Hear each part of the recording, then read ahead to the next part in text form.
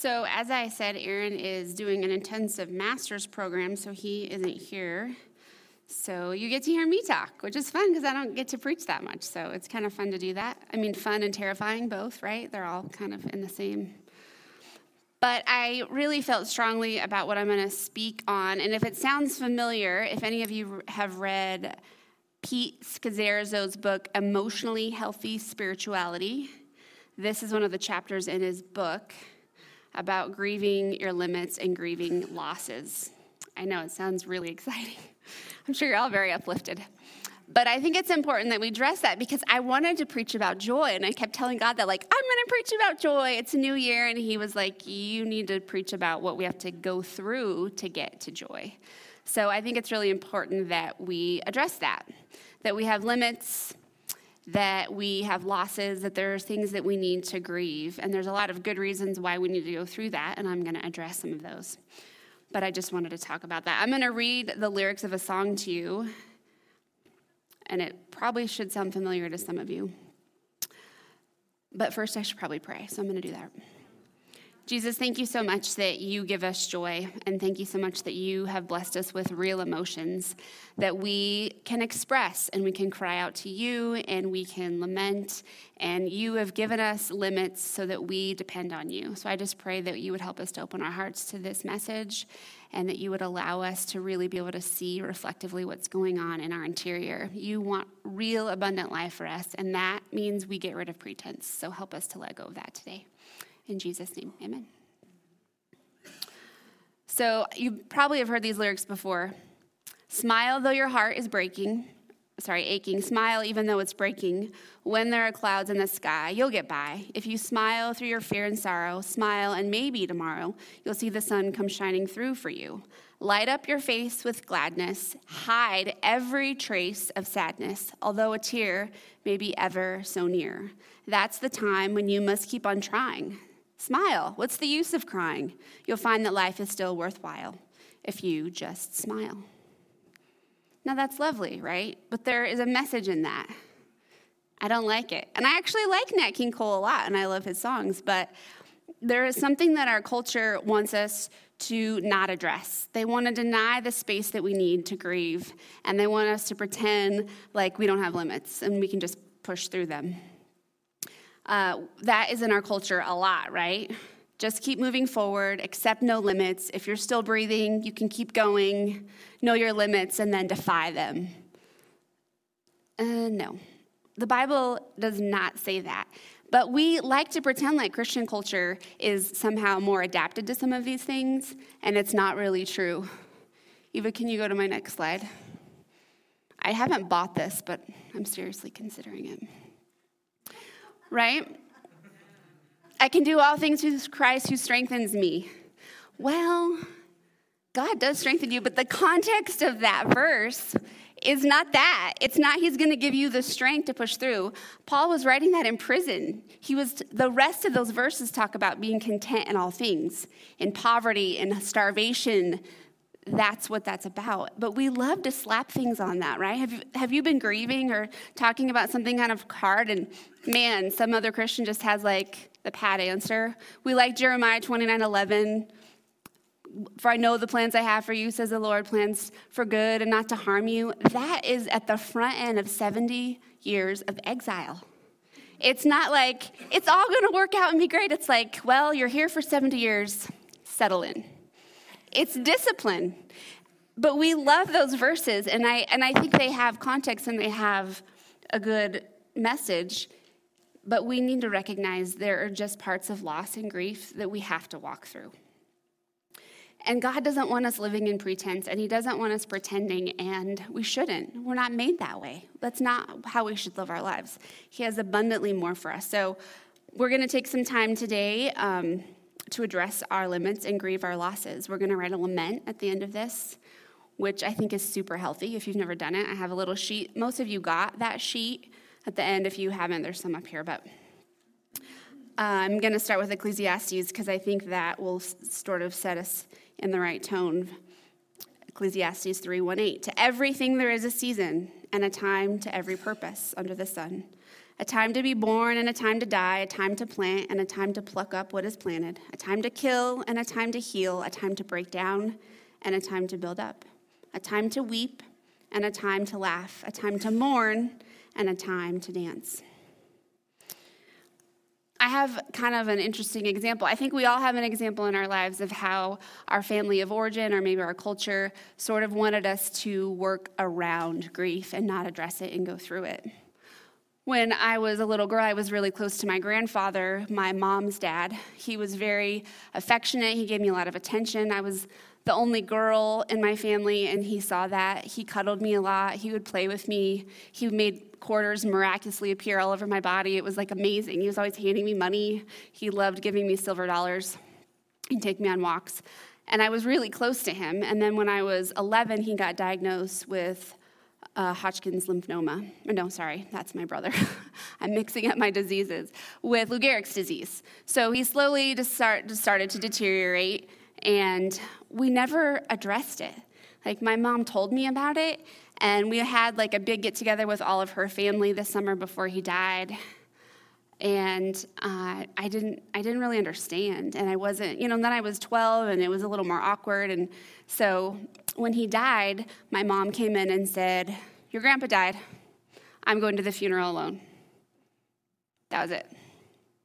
There was, "Hey, I have this really sad thing to tell you. How are you?" Zero processing, because she didn't know how to process her own grief. I don't blame her for that.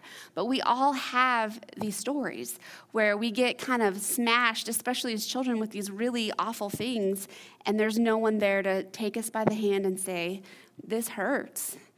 And so about 6 months later, I was taking a nap in my room, and my older brother came up, and my grandfather was really into duck hunting, and so I had this duck that was his, that was like I think it was kind of like a jewelry box, so it was split in half, so if you pulled like the top half of the body open, but the bill stuck out, and he was trying to wake me up, and he turned really quickly out of my room, and he broke the head off of it. I hadn't cried for my grandfather that whole time, and when that happened, I just broke down. I just burst into tears. He meant a lot to me. He was one of the only men in my life that really affirmed me. And he was like, "What did I do?" And then he recognized that was my grandfather's, and he grabbed all the pieces and glued it back together for me. I still have it. Yeah, that's nice, huh, Nora?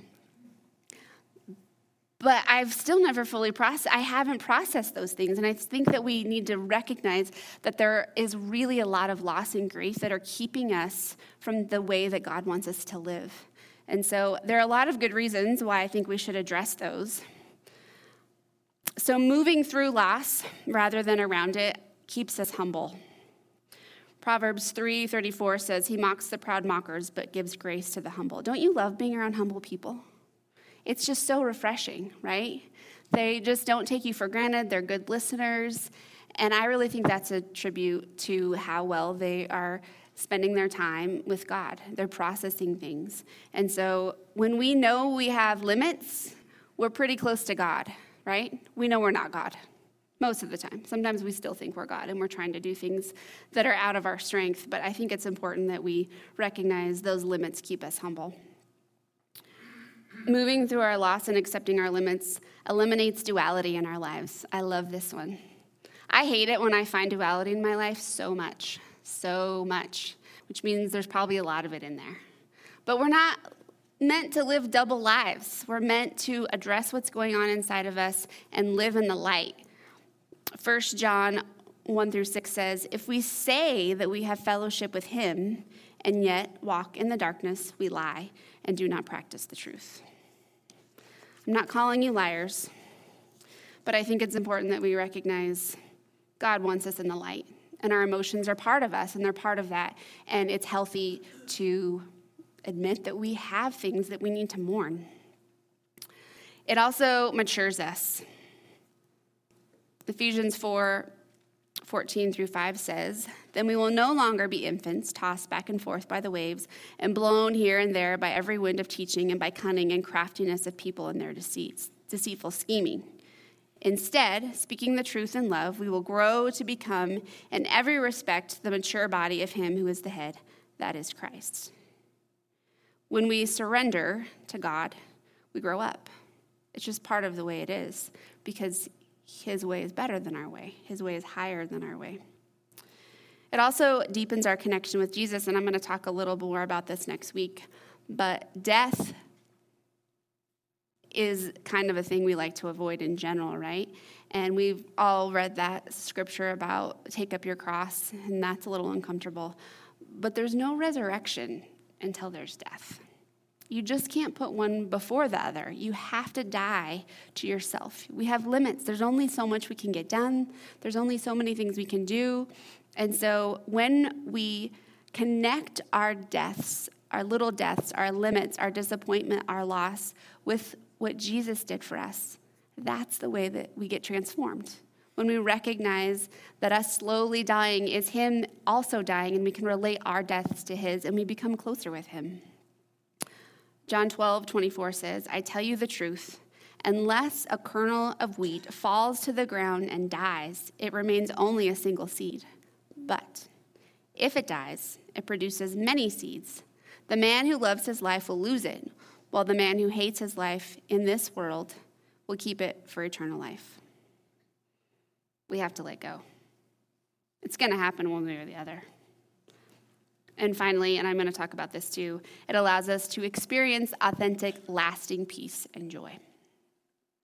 So I want to hear from you guys a little bit. What are some of the things, just shout out like 1 or 2 word answers. What are some of the things that are keeping us from grieving our losses and accepting our limits? I have a list in case you don't.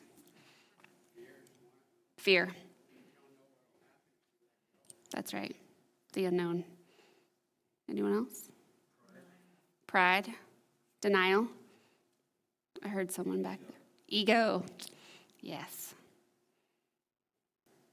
So those are all really great answers, and I think the reason that we avoid that is we don't want to see those things, right? We just want to push them to the side. Addressing your limits and grieving losses for them allows you to address those things. Your fear, your pride, your denial. Those are the things that God really wants to uncover. It shows weakness. We are weak. Jesus told me that all this week. Every time I was like, I don't want to preach. I don't want to do this. And he was like, oh, you're weak. Surprise. And it shouldn't be a surprise to us. But what I love about Jesus is that when we tell him we're weak, his strength is right there. It's right there to shore us up if we admit we're weak. Now, if we're walking around saying we're fine, he's going to let us. We have to tap into that. I think, too, that, like I said in the example that I gave, is our culture and our family of origin, they're screaming at us to do something completely opposite. Die those little mini deaths. That's not a message that I got. It was hold on. My mother is very healthy. She eats really well. She's always exercised. From the time I can remember, she would run these long races. And that was like her saying, like, I'm not letting go. She recognizes that now, but I think we get a lot from our family of origins. So how do we typically deal with loss and accepting limits if we're not following Jesus? Again, just shout out some. How do you deal with it? If you're not really close to Jesus, what are some of the things you do to cope? Man up, yes. Or become a victim. Yeah. Retreat. Isolate. Yeah. Pretend. Yeah. Self-medicate. Yeah, that's a big one. So I have a little list. This is actually out of the Pete Caserzo's book, and these are all kind of the same things you were saying. We deny. And around denial, I want to talk about family secrets just a little bit, because I think we all have them in our family, and I think it's really important that we recognize if we haven't exposed those or at least dealt with them internally, it's going to cause a lot of problems, like a lot of problems. We're going to end up covering and feeling the weight of that our whole lives. We're going to pass down that kind of stuff to our kids. And so if you have some family secrets rolling around, even if you don't want to talk to someone about them, I really feel like this is a place to grieve your losses. It's real. we have stuff in there and it's going to affect your kids, your grandkids. It's going to affect you. It's going to really be harmful. So I think there's something that will actually decay in there. And we're just not meant to live in the darkness. We're not meant to keep secrets. Jesus is light. He is the light. We got to come out. We can't deny those things. We like to minimize things, right? Like, oh, I'm just going to get through it. It's fine. As your leg is like broken and you're bleeding out. It's fine. It's fine. We blame others, we blame ourselves, we rationalize, we give excuses, and we justify, we intellectualize. We love doing this as a culture, and we have so much information at our fingertips, right? So we're going to give lots of stats, and we're going to analyze things, and we're just going to make it go away. I'm better off than other people. Look at this statistic about how many people are starving. Well, that's fine, but it's not the way we're meant to live. We like to distract ourselves. I think that's a big one too. We change the subject. Oh man, my family, they're so good at this. I'm like, how are you? How are you feeling? And they're like, how about those Broncos? And I'm like, oh, it's too close, right? Jesus is gonna come close. It's scary, but he wants those things out of us. We sometimes become defensive, hostile, angry. We love using humor, too, when a threatening topic comes up, right? We'll just laugh it off. And then self-medicating, drugs, pornography, food, activities, work. We love staying busy, and those push us further outside of our limits. It's a cycle. So the results of this, when we are avoiding these and accepting, are really, I think the biggest piece is that we're made for connection, and we're made to not be separated from God and from each other. And so pretending, minimizing, denying, avoiding all of these things is going to further keep us away from each other and from God. We want to look like we have it all together. I want to look like that too. I do not have it all together. None of us do. And when we try to pretend like we don't, we're pushing God away. We don't want him to see what's going on in the exterior. We're pushing other people away. We're not showing our true emotions, and we're not made for that, people. We need each other, and we need God. And so we need to connect. I don't know how else to say it. It's so important. Oh. So in the book, Emotional Healthy Spirituality, he goes through Job. I don't love Job, so I'm not going to do that. But it is a good example of mourning. If you want to read it, crack that puppy open and spend 6 years analyzing it. He does a good job. But I'm going to look at the way that Jesus handled mourning. And, the thing about the Gospels is there's just not a lot in there that we can really be like, oh, I see the person of Jesus so well. It's not like a fiction novel where you get a great character development in these really specific things. I do think God's character is in there, but you got to kind of look for it. So I'm going to read out of John because I think there's a few things in here in John 11 that Jesus models about grieving and accepting limits. So this is about the death of Lazarus, which doesn't seem like a really mourning story because Lazarus, as we know, comes back from the dead. But it's interesting what Jesus does in this and how he addresses the loss and his own limits in this. So I'm going to start in verse 1, and I'm going to read to 8. It's kind of long, but I think it's important that we read. And then I'll skip over to verse 17. Now a man named Lazarus was sick. He was from Bethany, the village of Mary and his sister Martha. You remember the story of Martha and Mary? Same people. This Mary, whose brother Lazarus now lay sick, was the same one who poured perfume on the Lord and wiped his feet with her hair. So the sisters sent word to Jesus, Lord, the one you love is sick. When he heard this, Jesus said, this sickness will not end in death. No, it's for God's glory, so that God's Son may be glorified through it. Now that doesn't seem like he's grieving. Now Jesus loved Martha and her sister and Lazarus. When he heard that Lazarus was sick, he stayed where he had been for 2 more days. He doesn't seem concerned. And then he said to his disciples, let us go back to Judea. But Rabbi, they said, a short while ago the Jews there tried to stone you, and yet you're going back. And then he addresses that. It is dangerous for him to go back.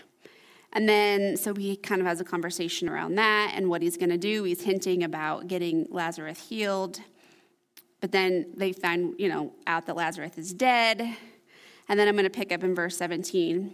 So he decides to go. And Lazarus has already been dead for 4 days. On his arrival, Jesus found that Lazarus had already been in the tomb for 4 days. Now Bethany was less than 2 miles from Jerusalem, and many Jews had come to Martha and Mary to comfort them in their loss of their brother. When Martha heard that Jesus was coming, she went out to him, but Mary stayed at home. Lord, Martha said to Jesus, if you had been here, my brother would not have died. But I know that even now God will give you whatever you ask. Jesus said to her, your brother will rise again. Martha answered, I know he will rise again in the resurrection at the last day. Jesus said to her, I am the resurrection and the life. The one who believes in me will live, even though they die. And whoever lives by believing in me will never die. Do you believe this? Yes, Lord, she replied. I believe that you are the Messiah, the Son of God, who has come into this world. After she had said this, she went back and called her sister Mary, her sister Mary aside. The teacher is here, she said, and he is asking for you. When Mary heard this, she got up quickly and went to him. Now Jesus had not yet entered the village, but was still at the place where Martha had been meeting him. When the Jews had been with Mary in the house comforting her, noticed how quickly she got up, they followed her, supposing she was going to the tomb to mourn there. When Mary reached the place where Jesus was and saw him, she fell at his feet. Lord, if you had been here, my brother would not have died. When Jesus saw her weeping, and the Jews who had come along with her also weeping, he was deeply moved in spirit and troubled. Where have you laid him? He asked. Come and see, Lord, they replied. And Jesus wept. Then the Jews said, see how he loved him. But some of them said, could not he who opened the eyes of the blind man have kept this man from dying? So I think there's some confusing things, and I'm going to pick up in this story next week too, because there is a resurrection in this, and I love that. But there are some steps that we can take around grieving our limits and losses, and Jesus does this. The first thing is to be aware of your emotions. Sorry, you just have to.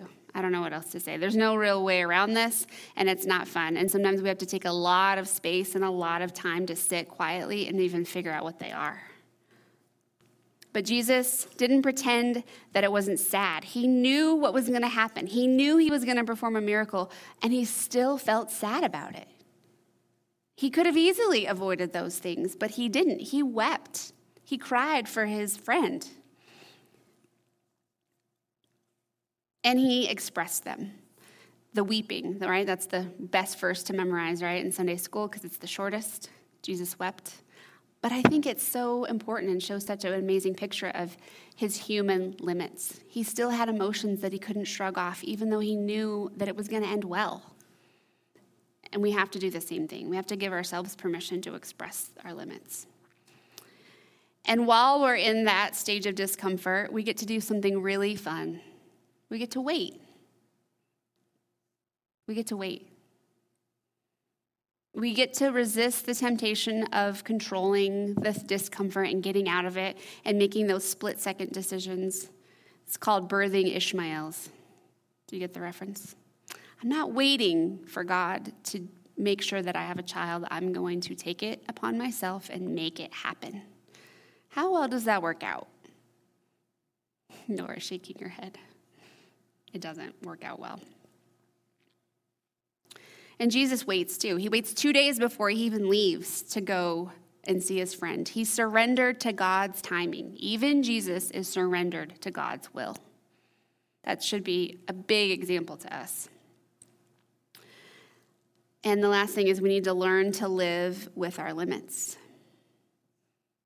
What are some of your limits that you are scared of embracing? That's a real question. You can shout out some answers. Any limits you don't like to address? Nora, what were you going to say? Can't be perfect. That's a good one. Physical limits, yeah.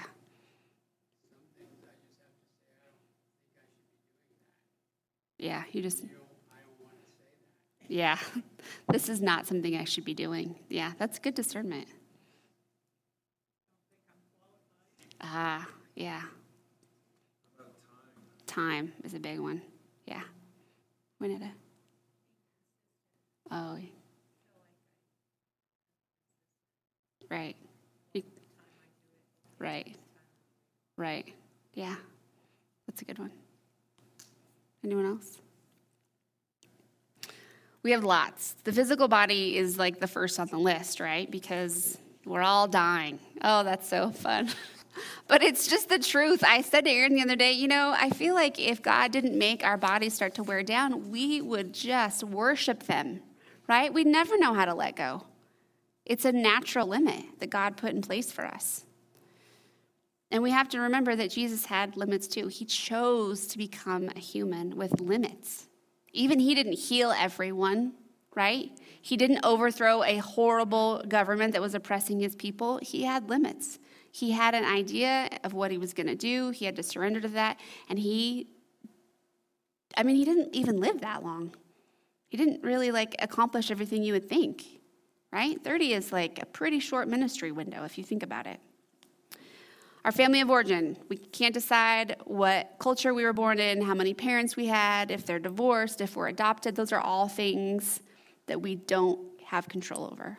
Our marital status, and I know that this might be hard if you want to be married, but there's limits when you get married. There's just things you can't do. And there's limits if you're single. Either way, you can't control those things. We are smart, but we have limits on how smart we can be. We have talents and gifts. I'm not a painter and an acrobat and a welder and an academic genius. I'm just not. I have a few talents. So do you. Jesus has all the gifts, but you just get a few. I'm sorry. Material wealth. Unless there's someone that wants to tell me they're getting this massive inheritance, we all have limits, right, to our wealth. Your raw material, which I think is really important, your unique self, rather than your false self, but your unique self is just who you are, right? We have certain temperaments. We're really high energy, or we're not. We're outgoing, or we're introverted, and there's only so much we can do with what we have. We can't be something we're not. Your time, your work, your relationships, we don't have any perfect relationships. We don't. We have to rupture and repair over and over again. And your spiritual understanding. You're just not going to get to know it all. What Jesus is doing is still a mystery to us. So I'm going to close with having you guys all write a lament. Yay! I think it's really important that we address what we're doing. So most of you have a sheet. Does anyone need a sheet? Will you hand out some? And Nora has some pens too. But a lament is a form of protest. It's a way to express our grief for or about something, and it's a way to process our emotions, and it's a place to kind of voice our confusion. There's lots of things in our lives that are confusing, that we cannot see what God is doing. And so those are in your hand, and they're up there. So I'm going to actually read a lament that I wrote. And then Brian's going to play a song that's so good. And while you're sitting there, obviously it's going to take some time to write it. So I just want you to kind of narrow down the main points, right? What is it that you need to talk to God about? What do you need to address? Who he is how you start. You address your complaint, your struggle, or your disappointments. If you don't have any disappointments, just ask me. I can help you with that.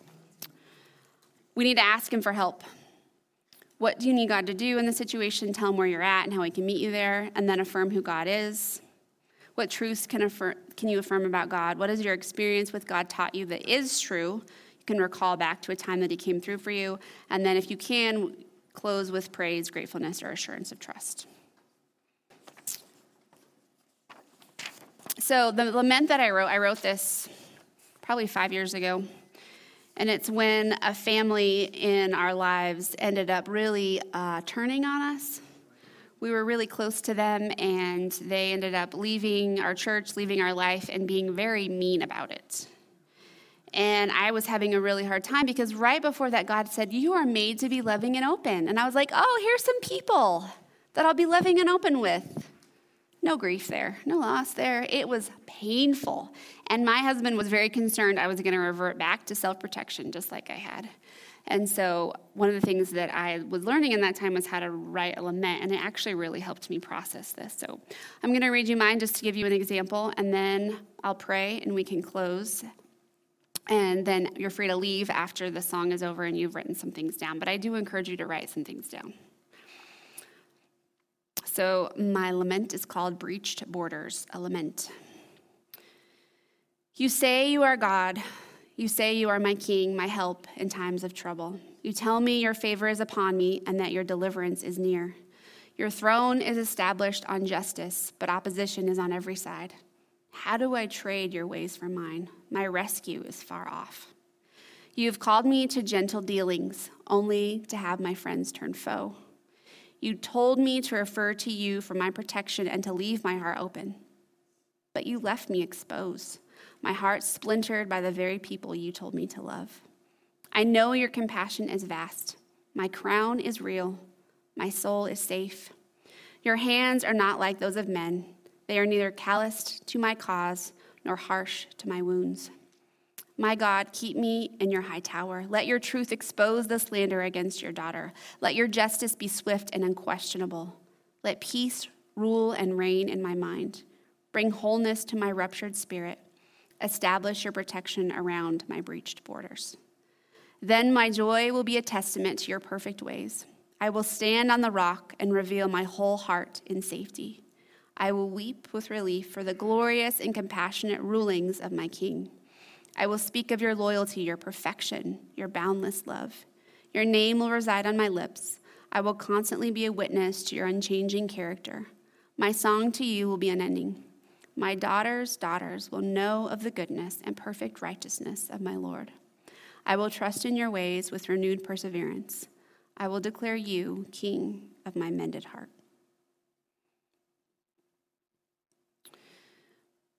Jesus, I thank you that we are not God, that you work in ways that we don't understand, and we have limits that we don't like, and we go through grief and loss that we don't want to, but that you are always working in that.